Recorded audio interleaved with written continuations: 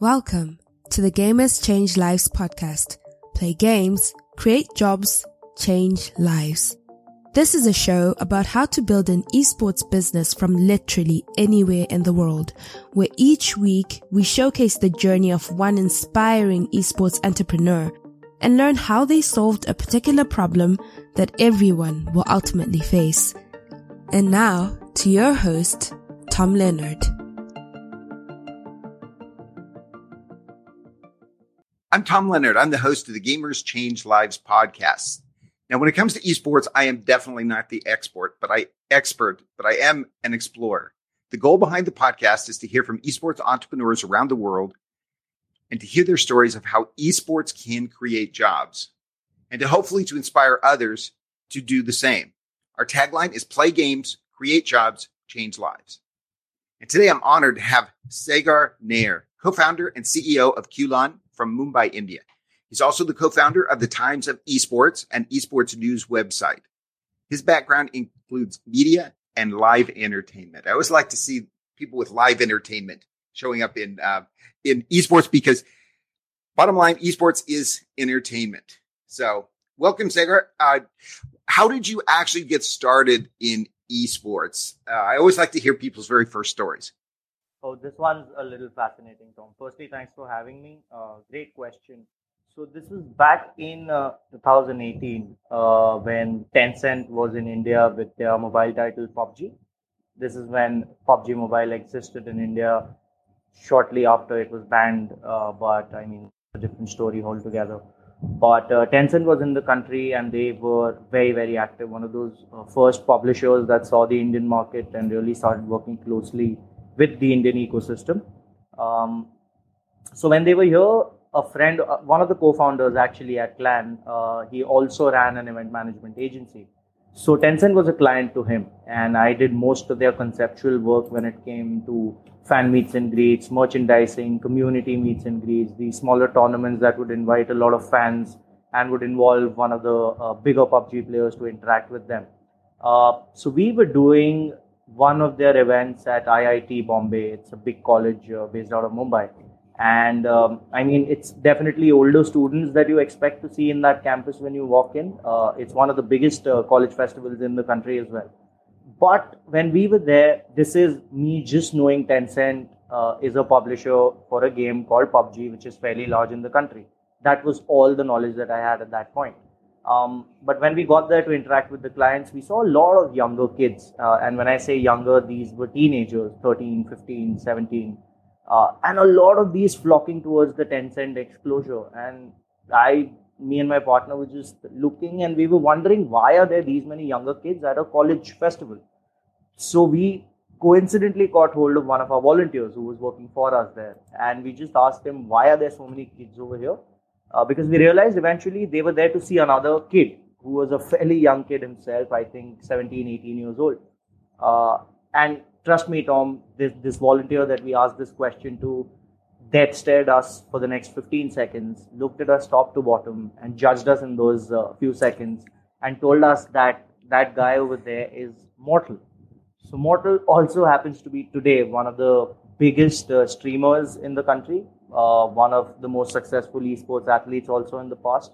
In fact, he won the best streamer award at the Global Esports Awards as well last year. And that just struck us like lightning. I mean, we realized something big is happening. There's a massive, massive following. These are young kids picking up gaming at a very, very raw age. And that just drew our attention. And since 2018, the following year, we did a lot of research in terms of how the West has sort of ballooned and cocooned into a lot of successful esports organizations like FaZe Clan, 100 Thieves, Cloud9. I mean, there are tons of examples out there. But the fact that these guys became brands at the end of the day, they aren't just looked at as a competitive esports organization. They're a brand in its own. They work with premium products, other premium brands. And we realized that with PUBG, we've just set the first stepping stone when it comes to the Indian market and also mobile esports for that matter. And that is what eventually triggered us to start looking at the space actively and do our research to understand what's missing in India and what can be done by us to fill those gaps. No, that's a great story. That's a great story, because usually I hear like, oh, I started on the PS2 playing, beating my brother, and it led to things. And so that's an interesting business approach to it. A couple of things there. When you so your PUBG, this is back a couple of years ago. You're working with PUBG. Was it mobile? Yes, PUBG mobile. So have you always worked in mobile versus non-mobile? Or I guess my question is, how do you see mobile from the past, and where is mobile going in India when it comes to esports, do you see? Got it. Okay, so to understand that question, we need a background. We need to understand the Indian market, and not just the Indian market, but also the subcontinental region. That includes countries like Pakistan, Sri Lanka, Bhutan, Bangladesh, Nepal, and also more recently the MENA region as well, right? We're seeing things going faster over there, things are growing. But Tom, the most fascinating part about the East as compared to the West is that we still are a mobile first esports market. And I think we're going to remain a mobile first for the longest time. Now, there are reasons for it. There are multiple reasons, but the biggest one is affordability and access. As simple as that, right? I mean, in a developing nation like India, where the per capita income is not that high, owning a console or even a basic gaming PC becomes a luxury for the larger population. Whereas mobile is such a dynamic device. I mean, with the mobile makers also focusing a lot on gaming. Now, there used to be a time when we check mobile review videos on YouTube where cameras were covered extensively just to highlight how powerful the camera is within a particular device. Now, since the last 3 years or maybe more, maybe four, none of the mobile reviews that are done in India that do not cover gaming as one of the dedicated sections. So the beauty about this market and the mobile device is that even if you buy a 10,000 rupee device or you buy a 50,000 or a 1 lakh rupee device, all of you all can coexist in the same ecosystem. There's no barrier in terms of owning a piece of hardware that allows you to start gaming. It's just about having a mobile phone. And the second aspect to it is mobile data. India is one of the cheapest across the world when it comes to mobile data. Oh, really? And yes. Mobile data is damn cheap over here. So again, it's as good as me probably doing a 150 rupee recharge on my mobile, and I have data which will be like 1.5 to 2 GB. That's how much it costs.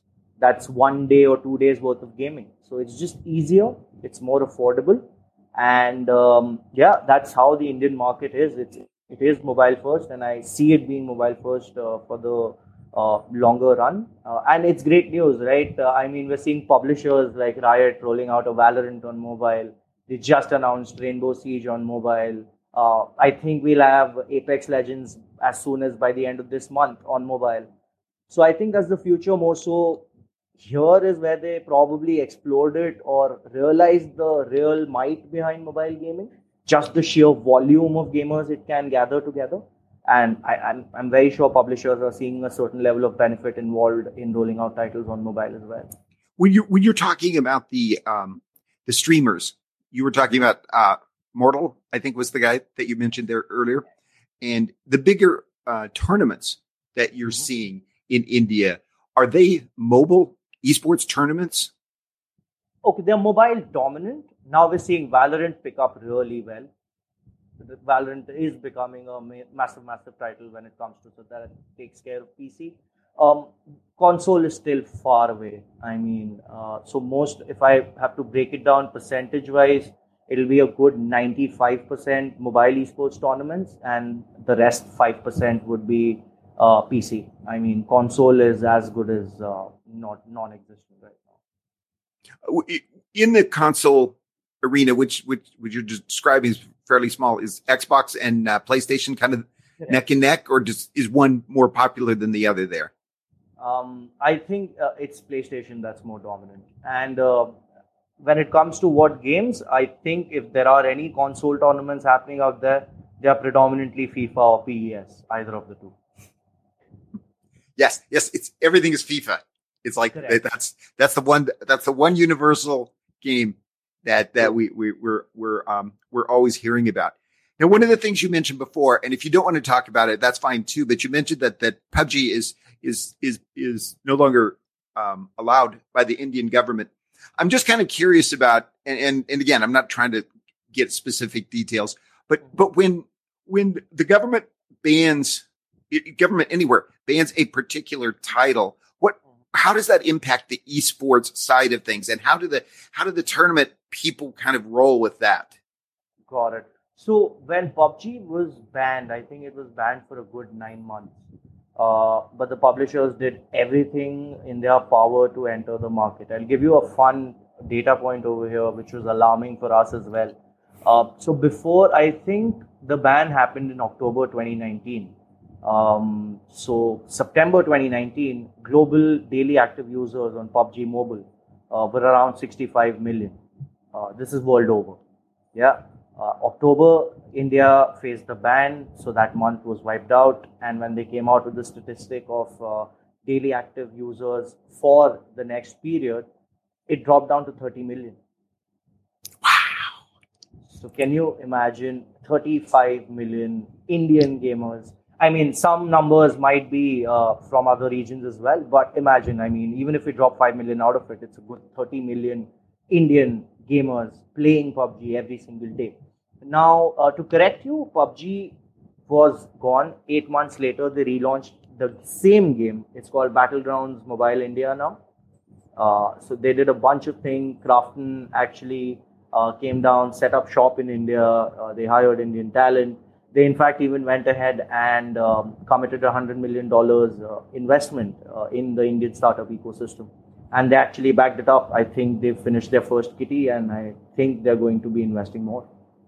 No, it's interesting. It's interesting to hear the ramifications of that, because we only usually seem to hear the big news. And when it went down from the 65 to the 30 million, where do you think the 30 million people went? Did they go to another game, or did they just drop out of esports, do you think? No. So, I mean, the first couple of months, everyone was waiting, because it was not just that it was, I mean, a couple of things put together, right? I mean, it was the first title of its nature which allowed Battle Royale gaming on a mobile phone. So the game had a very, very strong appeal of its own. But the Indian consumers are fiercely loyal about PUBG/BGMI till date. They're very loyal. But so when the ban happened, the first couple of months, there were news floating every single day about it being expected back, what's happening, how are we going to see it unfold, do we expect it back in a short span of time, or will it be longer? But then, of course, the gamers want to continue gaming, right? In that period, a lot of that consumer base moved to this other title called Free Fire. Free Fire, that's owned by Garena.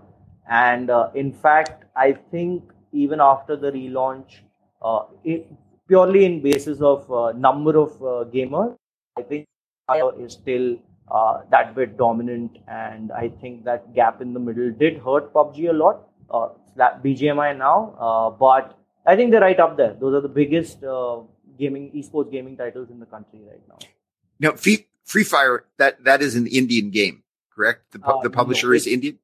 It's Garena is the publisher. They're based out of Singapore. Singapore. Okay. No, I'm really bad at that game, but I spend my time. No problem. On there, so I know about that. So let's talk a little bit about some other activities that you're up to there. Now, one is let's see, I was looking for community building, and that. So you launched Qlon, is that right? Clan. See, that's why we're here to rectify. Can you explain a little bit about what Clan is and how it came about? Absolutely. Okay, so I'll start with what Clan is. It's a social networking platform for gamers. I mean, we look at it as a social solution network, more than just a social network. Basically, what Clan is and was built with the sole purpose of empowering the grassroots of the Indian gaming ecosystem. Uh, how the community or the industry is stacked in India right now is that there are leaders. There's the top tier who've made it, but this is the first breed of gamers and content creators that India has witnessed. And I won't be entirely incorrect to say this, but esports sort of happened to these guys rather than them realizing what's happening or making it happen. I mean, they just picked up games, started playing it, started streaming it. There was a massive user base for it. The viewership was off the charts. I think they did a first ever tournament in Bangalore. That was again a PUBG tournament. And just the number of kids that gathered to watch that tournament, and there were instant superstars created overnight. And I mean, I've witnessed that growth since 2019. People sitting on a 100,000 to 200,000 subscriber base on YouTube are anywhere between 5 million and 7 million today. There are even gamers in India who have more than 25 million subscribers. So that's the rate at which it grew. And this was all within like 3 or 4 years of time. So that's how the industry is structured right now, where it's a little top heavy because the users also want to have access to the best streamers. They want to see the best esports athletes in action.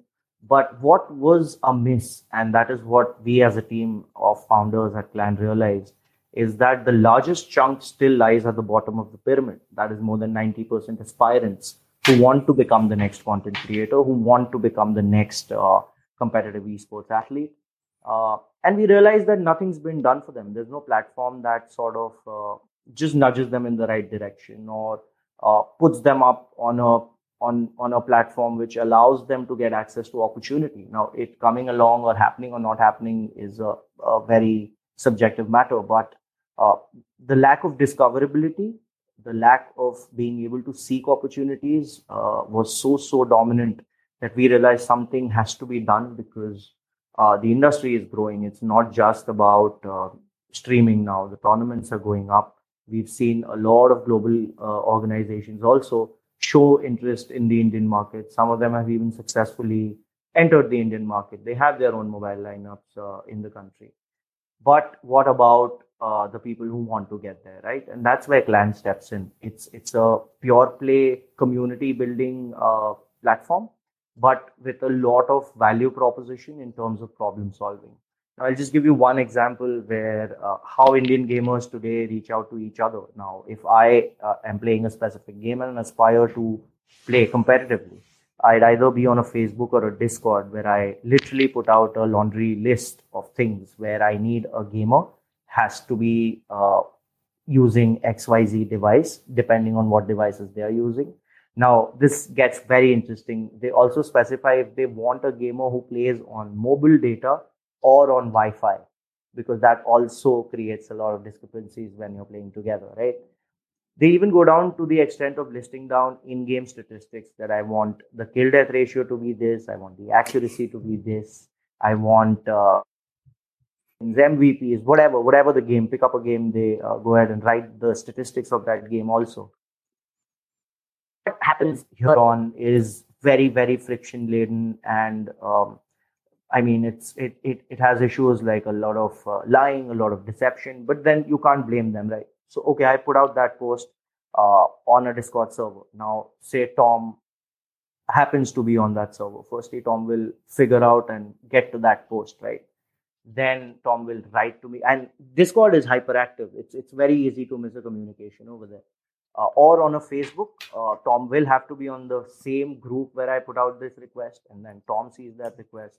You reach out to me, we get a conversation going, take it offline, exchange in-game IDs, eventually end up playing a game together. And I realized that Tom was just beating around the bush. Tom is a 13-year-old kid sitting at home with all the time in life, just saying that, okay, I can do whatever you asked for. And a gamer goes through this once, twice, thrice, 4 times, and then they just give up. They lose hope because it does not work. And this has come from the gamers, the initial test audience that we had to sort of verify the problems that we've identified. But on a platform like Clan, it's simple, right? You hop on, you create your basic profile, you pick the games that you play across mobile, PC, and console. We also allow you to sync your in-game statistics, highlight your language proficiency, even go to the extent of detailing out your in-game roles. Say you're a sniper, you can say you're a sniper, or you're an assaulter, or you're an entry fragger. So every question that is potentially being asked by Indian gamers seeking other gamers right now today is something that a clan profile takes care of end to end. So on the platform, you just need to hop on to anyone else's profile, check out everything about them, and then make an informed decision if you want to converse with them or not. And if you're on Clan, and where are you streaming your gaming? Are you streaming your gaming on Clan, or are you streaming somewhere else and then reporting it back to Clan? It's more like you build your initial community on Clan. For instance, even the largest streamers today rely on an Instagram. Facebook, I mean, the gaming audience in India, which predominantly lies from, say, 13 to a 22 or 25, these guys are not active on Facebook anymore. It's either Instagram or YouTube. Facebook is not the platform that they are too active on nowadays. So they would rely on an Instagram. Now, Instagram has everything under the sun, right? You talk entertainment, you talk sports, you talk esports, you talk lifestyle, you talk travel. These guys find it really hard to navigate through that. Of course, there are existing algorithmic barriers that an Instagram puts on a specific account where organic reach is limited. They expect you to put in some sort of monies after that. All of these are real issues. So for me, as a starting out gamer who wants to probably become a streamer someday, I have to start somewhere. Instagram, these guys struggle over there. I have to break through the clutter first, find my audience, understand what they want, and then keep them engaged on a regular basis. But when you bring the same proposition on a clan, every user there on the platform is actively seeking gaming content. So we eliminate all the process where you need to break the clutter, find your audience, and then engage them. And boom, you directly get to engaging, because whatever piece of content you put out, the audience on Clan is absolutely there to consume that very piece of content. One of the things I think is always interesting in talking to people from around the world is what platforms are popular where they are, because it's the statistics are different for so many different places for so many different reasons. And you're bringing up Instagram and how big Instagram is, and that's really interesting because that wouldn't necessarily be on the top of mind for people maybe in another part of the world. And it's like, are people on Twitch? Are they on Facebook gaming? Are they on YouTube gaming? It's like it all varies for a lot of different reasons. One of the things we always like to talk about here is jobs and how community building, like you're describing with Clan. What kind of jobs can be created in esports? Because when we talk about esports jobs, we usually talk about players, or we talk about team building or tournament building. But you come at it from a little different angle with building community within the industry. And it'd be interesting to just hear what your thoughts are on what kinds of jobs are created through community building. Absolutely. Okay. So even in the Indian market or the industry right now, the most of the focus is on the professional esports athlete or the streamers / content creators. But what we're seeing happen now is, as these local gaming organizations grow, they're becoming companies, right? It's not just about a handful of boys or girls getting together, playing in a few competitive tournaments. No. I mean, we've successfully navigated through that. Now we're at a time where there is a lot of demand in order to make an organization like that function. We're seeing professions like analysts, coaches, team managers, designers that are dedicated to specific teams. There are casters, right? India is such a dynamic country. You will meet casters who speak in English, who speak in Hindi, who get into other regional dialects that are, the southern states or the northern part of India or the eastern side where they speak Bengali and Odia. All of these casters are also growing. And India is still pretty dominant in terms of viewership. It's still the tier 2 and tier 3 cities and towns that churn out the largest numbers, not the metro cities. So the demand for that regional talent or that regional integration, be it a caster or be just overall packaging of a piece of video, or you announce a tournament, all of these go through a lot of demands depending on where in the country are you trying to do it. And there's no platform out there which sort of gives recognition to the other side of gaming and esports. I like to call it the spine because most of the athletes and creators would be directionless without a proper team backing them up. I mean, talk about football, right? 11 players are on that pitch playing together, but there are at least 30 people working on every single thing that they do on the field behind the scenes. And that is the side which is largely being ignored in the Indian ecosystem. We've seen the need for it. We know for a fact there are organizations out there who are actively looking. Now, I mean, what happens differently? I can find probably 10 digital marketing specialists in the country, but only one of them might understand gaming because it's so nascent in a country like India. The knowledge about esports is also picking up now. I mean, most of the advantage that we as a platform or us as businessmen also have is the fact that the understanding about esports is still pretty raw and nascent in the country. So not a lot of people are familiar with the business of it or how these kids operate or why gaming is such a big thing. Why is esports called sports? It's a video game at the end of the day. These are the sort of questions we still get asked. And we're proving things right as we move on. So yeah, when it comes to job, support roles is something that we want to focus on. No, this is really, really good. So how can that change when you're saying that people don't really understand? I always go back to the entertainment business because that's kind of my background here, the movie business being right here in the middle of LA. Because it's like everyone thinks of the movie business, you think of the actors. And it's like, that's just one little tiny, there's all the stuff, just like you described, the spine, the rest of the industry that is necessary to support that. And you're describing a similar situation there. Where do you see that changing as far as being able to let people know that there are careers outside of being a player? Do you see it changing? And if so, how? It is happening. I mean, it'll take time though, Tom. I'll be very, very honest. Changing that narrative will definitely take time.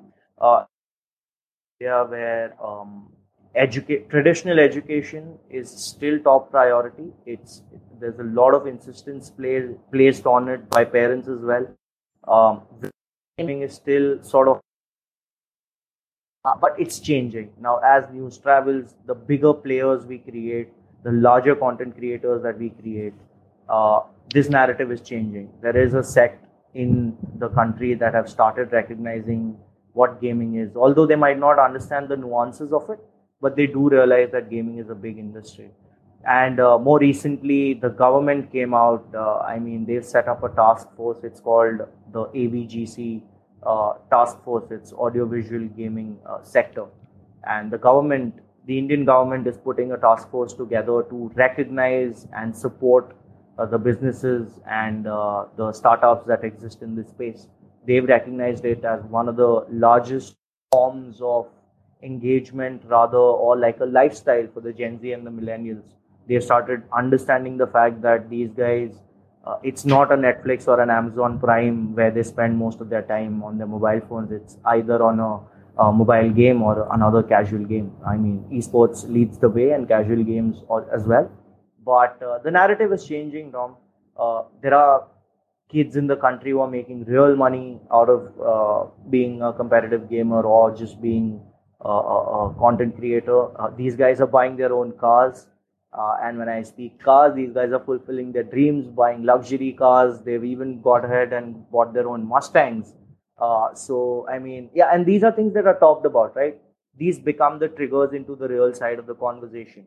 So it will definitely change time, but with the sentiment changing, the people thinking differently, the government coming forward and supporting an industry in this manner is something that will definitely help build a right narrative and take it towards the right light that we saw. I think that's amazing. The government coming in and giving it, even just not so many times you hear stories about governments trying to suppress video game playing around the world and doing all kinds of things to make it harder. And that sounds great if they're promoting it, if they're making it seem as a more legitimate industry, so that when you tell your parents that you're going into esports, they don't just try try to push you in a different direction. So that is really I good. mean, we'll win if they just start looking at it as any other traditional sport out there. None of the parents would say no for a kid to go play cricket in India. I can bet my life's money worth on it. But yeah, and I think I grew up, I'm a 90s kid. I grew up with cricket being the primary form of engagement. But it's changed. It's gaming today. We know that for a fact. Every kid out there may or may not be playing cricket or football, but they're definitely gaming on their mobile phones. Yes. Years and years ago, I was a Peace Corps volunteer in Fiji in the South Pacific. Okay. And with the large Indian population there, it was like, cricket was like, we had no idea what an important thing cricket was until we were there. You're also working with the Times of Esports. Is that right? Yes. Because that's another thing that I'd like to talk about. I don't want to be careful of time here, but I think that is really interesting that you're working on the content. A lot of times people think of content creation in esports. They're thinking of video game video. I mean, of people playing games. But there's a completely different side of it when it comes to the content of the news about it and to be able to tell the narrative of what's going on. So could you describe a little bit about where the Times of Esports show, what were you thinking when that was created, and where would you like to go with that? Because I think that's really fascinating. Sure. So in fact, I don't think the chronology is something that I like to establish here. The Times of Esports came along before Clan did. So it was August 2020, like I narrated the whole PUBG story. That's when we took notice of it. Of course, I had a full day. I mean, I had a job. I was working on one of the biggest media conglomerates in the country back then. And my partner was running his business full time. But esports was always on the back burner, where we would catch up on the weekends, exchange notes, exchange any data point or research that we found fascinating. And we wanted to get in. I'll be very honest, we have been gamers all our lives. I've been actively playing CS 1.6, Counter-Strike 1.6 in Condition 0 growing up at our local cyber cafe. I didn't have a PC of my own, but $15 a pop, you get to play for 30 minutes. And I would spend my time in a gaming cafe playing. So we knew it. We loved it. We loved the culture, and we realized that it's finally arrived. That is when we initially, to just test out the waters in terms of becoming a part of the industry, came up with the Times of Esports, because we saw a gap in the content area. There weren't too many pure play news or coverage publishing media platforms over here. Now there are a bunch of big ones as well. But we saw the gap initially in that space, and we just set up a team with like 4 young kids who understood gaming, were our writers. We have a couple of content managers. What we started doing differently was we were covering India exclusively. Every small, big, tiniest or the biggest story was being covered. We started talking to the organizations that were in India, the tournament organizers who managed a lot of tournaments day in, day out. A lot of talent management agencies that were dealing with gaming content creators exclusively. And obviously, they reached out to us, or we reached out to them for any or every sort of coverage, media articles. But what started happening, Tom, was Times of Esports, and these conversations became eventually the catalyst in Clan coming about. Because when you start talking to the industry on a day-to-day basis, we recognized a lot of these questions were simply unanswered. And I think it was 4 or 5 months worth of actively working on Times of Esports is when we realized that there is room for another product which will potentially take care of all these problems the community faces. And that's how Clan came about. So the Times of Esports is still active. Although we focus and channel all our energies on Clan, but it's the top of the week, end of the week sort of situation with Times of Esports, where we gather our team, create a plan of action for the month, for the week that's immediate. And by the end of the week, we take a status quo, cover a lot of Indian initiatives, a lot of tournaments, a lot of gamers and their interviews. So, it's pretty self-sustaining right now. We want to keep that on because that becomes a strong medium for us to reach out to any and every kind of audience. Like you said, when you talk about gaming content, it's the video bit that works very well, or that's the larger belief, but it's consumed by the kids or the people who are gaming, because others won't understand it.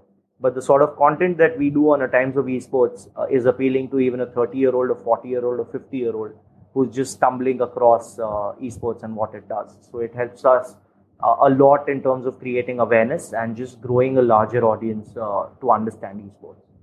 No, I think that's really fascinating, because I think there is a need out there to explain esports at a different level to all kinds of people. Where do you normally find your stories?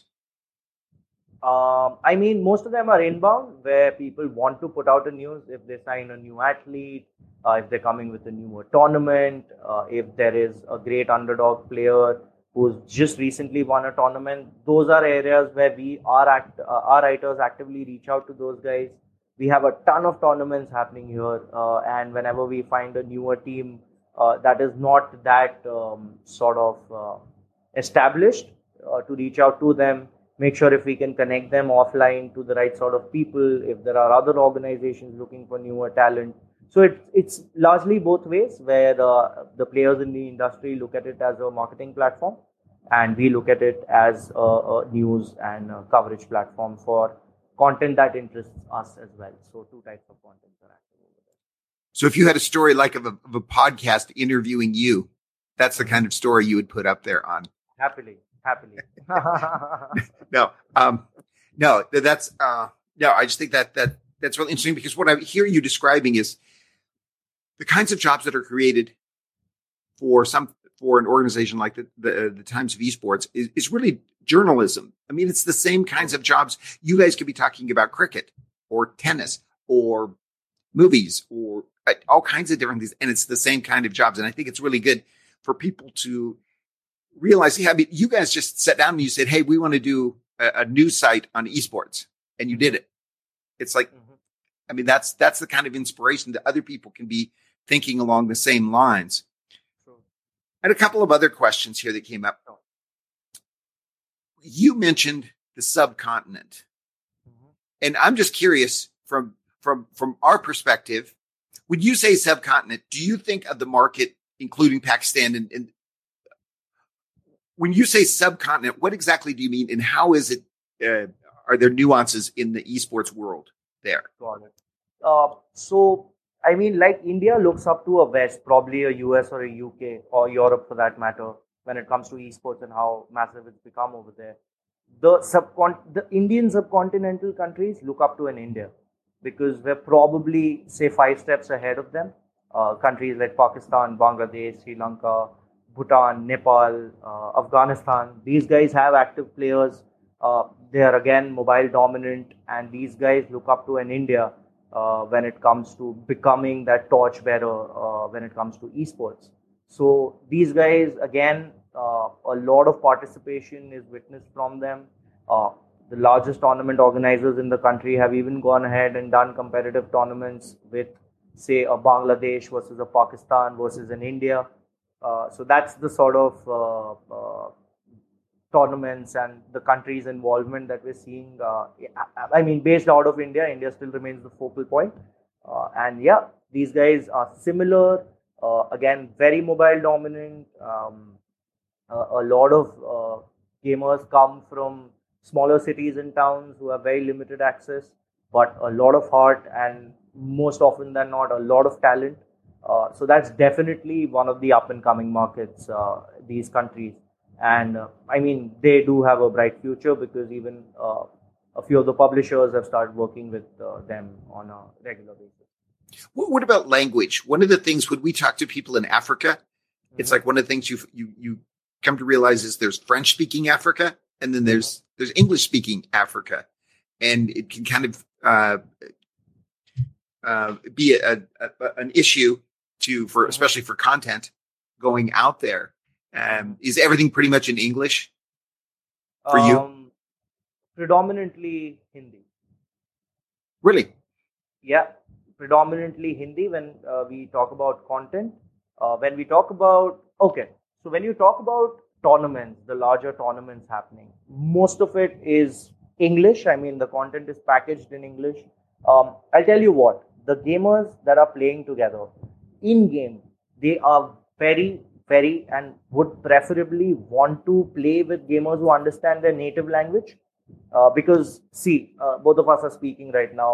If we pick up a game, I'll tell you there is a very good chance when we're playing together, a few Hindi words will slip out of my tongue because we're in that heat of the moment. So when you're playing and when you're strategizing, rather than relying on a language that is your second language or your third language, you want to speak your native tongue. So the guys who play together want that sort of an atmosphere where stands their native tongue, but they're still gaming in English, right? None of the games that are made have regional dialect. Like a COD mobile on my mobile phone is in English. Battleground Mobile in India is in English. A Free Fire is in English. So that understanding is still there. They fairly understand English, but they're not the most confident or the most articulate in that language. There's no barrier in understanding. The barrier is somewhat in the communication. Even though they might speak English, they want to game with the people who understand their native language. But Hindi, English, and then the southern states are pretty dynamic as well. With each state, the language changes. So the southern part of India, there's Malayalam, there's Tamil. These are languages that are spoken there. There's Kannada, there's Telugu, and a lot of regional content creators do content only in their native language, who also have a massive fan following. Oh, because these languages that you're talking about, I mean, the number of people who are speaking them is tremendous. I mean, it's not just like, oh, there's a few million people over here. No, it's like huge. The audiences are huge for it. So very true. The other thing I wanted to ask you about is Discord. So how? Because I'm always curious about what kind of technology people are using around the world. And do people there use Discord a lot? Yes. Although the usage of it is fairly limited, Tom. Discord is a very, very efficient one-to-many conversation platform. So largely, the Indian gamers are on a Discord to follow us, but again, follow them for specific purposes. If they do scrims regularly, all their schedules come out on a Discord, timings come out on a Discord, matchmaking happens on a Discord. If there's a tournament, all their rules and registrations are communicated on Discord. The scheduling again is done on a Discord. So very limited use cases. There is a fair amount of gaming population in the country that uses Discord, but at the same time, there's an equally large, if not larger, amount of users who find it hard to navigate through a Discord. It's not a straight up platform, right? I'll be very honest over here. It took me 10 days to figure out how the hell do I operate Discord. It took me what the heck is a server? Exactly. What is a channel? How do I communicate with people? And that's when I told, it's mostly public, but it's still in a closed group. So how I simplified Discord in conversation is I call it a WhatsApp, but on steroids. Like imagine WhatsApp just going berserk as a communication platform. I love Discord though. A lot of, there's nothing like it. I don't think anyone can make it like that. Also, it's just a wacky platform which grew on the behest of gamers, and now they've just pivoted and gone out to become an all-out community platform. But yeah, people use Discord in India, but it's for very, very limited use cases. What I haven't heard you really mention is Twitch. Do people use Twitch there at all? Not really. I mean, why is that? Because one, YouTube is the largest. People are most comfortable with YouTube. The second being Twitch does not have their own servers in the country. So that again becomes a slight barrier. I think I read news somewhere where they had installed a bunch of servers in Hyderabad in India where they were testing it out. But Twitch, no, not really. The audience is not on Twitch. YouTube dominates the market, but I'd like to tell you about two very, very well placed platforms. These are startups. These are very well funded startups. They're called Loco and Router. These are Indian game streaming platforms exclusively. What are those again? Loco? Loco and Router. ROOTER. Router. We'll put those in the show notes because that's always interesting to yes. see what what is going on in other These places. are Indian streaming platforms. So it's largely split amongst YouTube, not even Facebook gaming. It's again very, very limited. It's mostly YouTube, Loco and Router, because Loco and Router also, in fact, execute a few of the largest tournaments that the country sees. Got it. Just quickly on servers, because one of the things that we were talking about when we were talking to people, especially in sub-Saharan Africa, it's like it just makes it so tough to compete on a global level. If your server is in Europe and you are in Zambia, it's like your ping rate is going to be miserable. So, but you're saying for most games, are servers local in India? Yes. For most mobile games, they are. In fact, Valorant also has a Mumbai server. Dota, I think, has one. LoL has one. The older titles definitely do, and the mobile titles do as well. So it's not like, so people, that's not a huge concern that people are missing out. No, not for the gaming.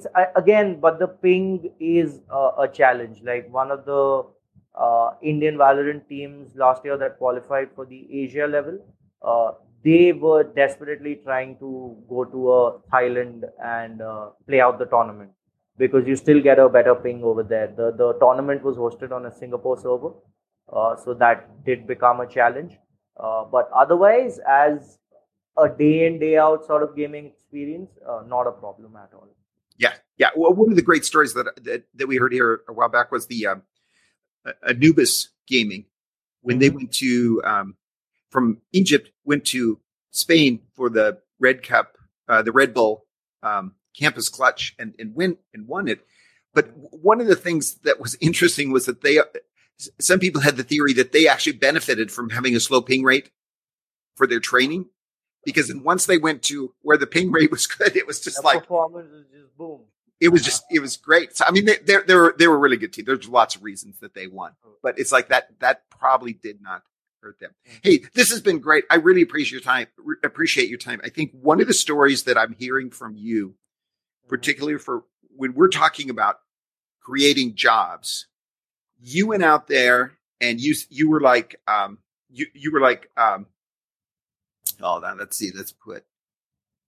Gotta get rid of this waiting room. Reggie keeps landing in the waiting room. What I've seen is for you went out there and you created jobs. You said, "Hey, I want to do a new site," and so you did. Yeah. And then that led you to then Clan, because of what you're doing this, and then you went out and you created jobs, and that's exactly what we want to hear. The stories that here's someone that went out there and created jobs, and it's not you didn't become the biggest influencer, the biggest streamer, the biggest player, or you didn't create the biggest tournaments, but you found other ways to create jobs in esports, and that's exactly what it is. That's why I'm really glad we had a chance to talk to you. What's the best place for people to get to find you? I mean, LinkedIn. I'm most active on LinkedIn. That'd be a great place for interaction. And since I'm a startup founder now, I've limited my other social time. So Instagram would be a bad idea. I think LinkedIn is where I'm most active. Okay, no, we'll put that there. Let's see. So no, again, really appreciate this. I invite everyone to sign up for the podcast to hear the next episode when it comes out here, wherever you listen to podcasts. And we're going to be talking to some great guests. Reginald, who's not here, has just been so good on finding some really good guests for us. I mean, we've got some people that are just going to just really incredible. So we're really lucky there. Sure. And if there's anyone else you want to reach out to from the Indian side, please let me know. I happen to know most of them. I will be more than happy to put you all in touch. That's very good. No, we really appreciate that, because one of the things we're trying to get people from, we're going to be talking to hopefully someone from the Philippines, high up in one of the organizations there, and we're going to be talking to someone actually in Denmark, in Sweden, and who has teams in Brazil. And so we want to talk to people all over the world to get some similar themes going there. So again, awesome, Dom. And on second note, this is something that the fact that you've picked up the whole job narrative and having communications around that. Let me get back to you in a couple of days. Let's cover it on Times of Esports as well. I think people in India should definitely know about it. Let me get in touch with the team, set the call up.